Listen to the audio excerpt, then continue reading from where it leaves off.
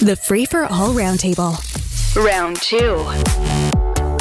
On the roundtable this morning, let's say good morning to Lindsay Broadhead, Senior Vice President of the Toronto Region Board of Trade, Principal at BroadwayStrategy.com, the guy behind Touchdowns and Fumbles, Bob Reid, and Max Valiquette, Advertising and Media Guy. Happy Wednesday to you all. Let's start with the situation. It seems we're in crunch time now. Bob Reid, I know you have experience in working with the provincial government. How crucial do you think things are today if there's to be any hope of a settlement and canceling Friday's strike? I think today is a pivotal day for reasons that have been well outlined. We're seeing some movement. There's word that the government has presented a new offer for consideration. The mediators shuttling back and forth between the different encampments at the Sheraton Centre Hotel. So all eyes on what's happening today, as well. Should be. I think if we are going to see any legitimate movement, that today will be the day. And I think it's going to be very interesting to see the union's reaction to this latest offer, because they're saying they want to negotiate in good faith. So if they're being presented with what we hope will be a reasonable counteroffer, then the ball is in their court. So there's going to be a lot to keep an eye on today. Well, in Lindsay Broadhead, the stakes are pretty high because it's not just schools that are going to be disrupted on Friday. A lot of parents aren't going to be able to go to work because somebody's got to look after the kids. Well, that's right. I mean, we lived this out in a 2-year Petri dish test, and it's hard. It's hard being a parent when you don't know what's going to happen. It's difficult when you don't have childcare and to balance it with work. In some cases, it's impossible. So we need to get this right. I'm very sympathetic to teachers, ECEs. They're essential, and I think the need for them is we know, in fact, that the need for them is only going to increase with the passing of the early learning childcare program that went through. But at the same time, we can't keep cycling this over and over again. This is on repeat, it seems. We need to come to a solution. Max Valiquette, an awful lot of the contributors and show hosts here tend to be not entirely favorable to unions. So I was somewhat surprised, I guess, when the bell jar was lifted yesterday, and I saw how many parents are actually on the side of the workers. Yeah, I mean, it has been a tough couple of years, as everyone has mentioned, and I think probably there's going to be a shift in sentiment here, because remember, we have the minister of, I promise to do everything we can to help our students catch up, and he couldn't go 2 full months without having a day off of school under his watch, right? And there was a $250 payment to parents to help their kids catch up. But as you mentioned, John, if you're not working on Friday, and let's say you just make minimum wage and you've got to stay home, half of that is already gone within a month and a half of receiving it, or a month of receiving it. So I think maybe people are starting to also get a little wise to that this is a government that says one thing about education, but does another entirely. And we're frustrated as parents, and we need our kids back in school, and we need our leaders to actually lead, and they're not doing that.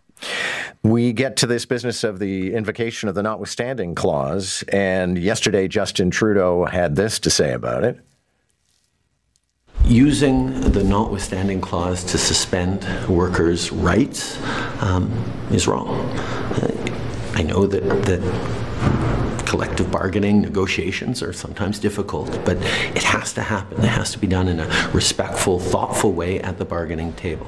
The suspension of people's rights is something that you should only do in the most exceptional circumstances, and I really hope that all politicians call out the overuse of the notwithstanding clause to suspend people's rights and freedoms.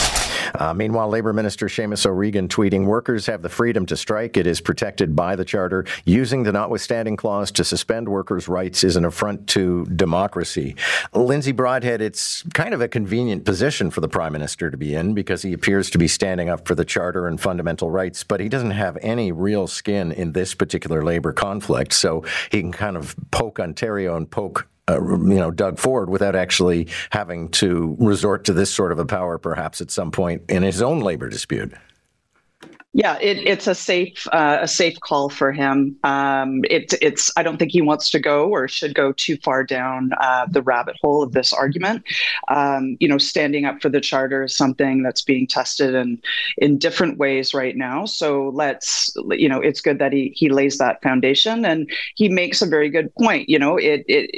Where it does interest him, of course, is for Liberal parties, more broadly speaking, both at the provincial and federal level, that have historically had strong connections to Labour. And in Ontario, we saw a shift in the last election. So there is a bit of a philosophical battle going on around where does Labour sit politically, and also alignment of different unions. So, depending on how today plays out, I agree with Bob. I think today's an essential day. Depending on how today plays out, we could see an elevation of voices of different unions, and this becoming more politicized. And Bob Reid, your thoughts? Well, I think we've got to keep two things in mind when listening to the Prime Minister's comments. One is here he is warning about the danger of suspending people's rights when it's against the backdrop of the federal inquiry's investigation about the use of the Emergencies Act, which many would argue did exactly that. And secondly, let's also remember that he's got an accord with the NDP right now. So, of course, he's going to make any pronouncement he can about how sacrosanct workers' rights are. So both of those things, I think, need to be factored in. Okay. And Max, the last word on this file. Is it too clever by half, the position the cabinet minister and the prime minister have taken? No, I think they're saying exactly what they have to say. I think equating this to the Emergencies Act is a kind of false equivalency. I don't think that there's going to be an inquiry after if the provincial government were to use this. I can't see a kind of inquiry after that determines whether or not it needed to be used with people testifying and all that. My larger concern is that the notwithstanding clause ends up being used like Tinder by provincial governments to swipe left on pieces of legislation they don't like or to resolve conflicts that they can't otherwise resolve. I do think there is something really important about keeping workers' rights sacrosanct, and this is not a good use of the notwithstanding clause. Okay, here's a chance for everybody to tell me I'm wrong on this next file. And that would be my abiding fear that my favorite golf course, which is 9 holes and tucked away in a hidden valley at Eglinton and the Don Valley Parkway, is going to be turned into a combination park and property development. Max, actually, I'll start with you on this one. I think it's very easy to talk about, ending a golf course because everybody thinks everybody who goes to a golf course is spoiled. But every city needs its recreation, and it just happens that golf courses is one form of that. Yeah, of course. And we're going to be facing the battle over this one resource that we simply don't have an infinite amount of, and that is land. And the problem with a golf course is that it takes up an awful lot of it. I'm the last person to deny anyone's desire to have what do I call golf again? It's a lovely walk ruined, I think someone once said. So yes. You're absolutely free to do that. But we're just going to be seeing more of this because fundamentally golf courses do take up an awful lot of room. And whilst I appreciate that we all have our hobbies that we like, and some of them are great for the rest of the world, and some of them may be worse. Environmentally, golf is not super awesome, right? Uses up an awful lot of water to maintain those courses, and it's an awful lot of land as well. So I think we had better get used to it. But I promise you, John, there will always be golf courses within, wait for it, driving distance of wherever you are. Oh, please. I'm sorry, I couldn't. I had to. Bob Reid, I'll turn to you next. And Gil Peñalosa, who placed a distant second in the mayoralty race, effectively called golf courses an urban outrage yesterday, that there's no excuse for them. Well, and that is a view that some share. I'm not a golfer, so I don't have skin in this particular game. But I am a huge supporter and user of our public parks. And when you have green spaces that are as idyllic and as well situated as many golf courses are, I think it's only natural that the masses would look at those and say, boy, I'd sure like to be able to use that space as well. But let's also remember, this is a privately owned golf course. There's a development proposal that's being put forward. There's no obligation here for anything to change unless the owners of that private golf course decide that they want to cash out. Okay, let's keep moving because our clock is ticking and I want to get to a few other issues. Lindsay Broadhead, the Speaker of the House in Quebec, the provincial House, has decided that at an MNA, which is what they call their MPPs, that those members cannot be seated until they swear a public oath to King Charles III. I think some people think this is just sort of noisome Quebec activism, but most of us are never going to be called upon to make this pledge. And I would find myself feeling like I was in the Pirates of Penzance if I had to swear an oath to King Charles III. Yes, I agree. I think this is one of those things that will be put in the bucket of a noble cause, and there is no pun intended in that one. Right now, our Constitution is as it is. So I do think it's right that they not be allowed in. However, it's hard to imagine that how we are currently constituted and what is required is going to continue. I think the death of our Queen was a death of our current relationship with England, and things are going to change for any number of reasons, especially on the social sector here and our connection to Indigenous communities, as well as any number of other kind of more social causes. I think Canada has to change its relationship with the Crown, but it's going to be slow. So the protest is going to be well worth it.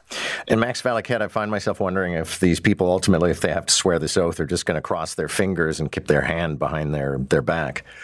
I mean, John, I'm now trying to work out the lyrics for the very model of a modern Assemblée Générale, but I can't quite do it. I think that it is fundamentally a lot of pomp and circumstance, and I like what you said off the top, that if you were ever asked to do this, which you're right, most of us won't be, how would we actually feel about it? And so you're being asked to swear an oath to something that you fundamentally don't believe in. I think there's a legitimate issue there.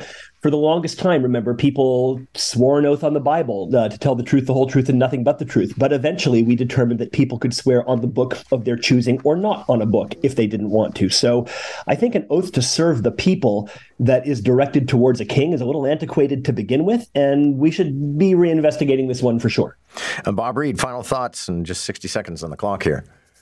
This is the first of the inevitable friction points that we're going to see now in the wake of the death of Queen Elizabeth, because everybody involved in this debate has only known her as the monarch, and that's the way it's always been. Now we're in a different point in time, and these questions are going to continue to be raised as we move forward. Thank you all. Good to have you. Lively discussion on round two. Catch the round table, round 1 at 7:45, round 2 at 8:45. Weekday mornings on More in the Morning. News Talk 1010 Toronto.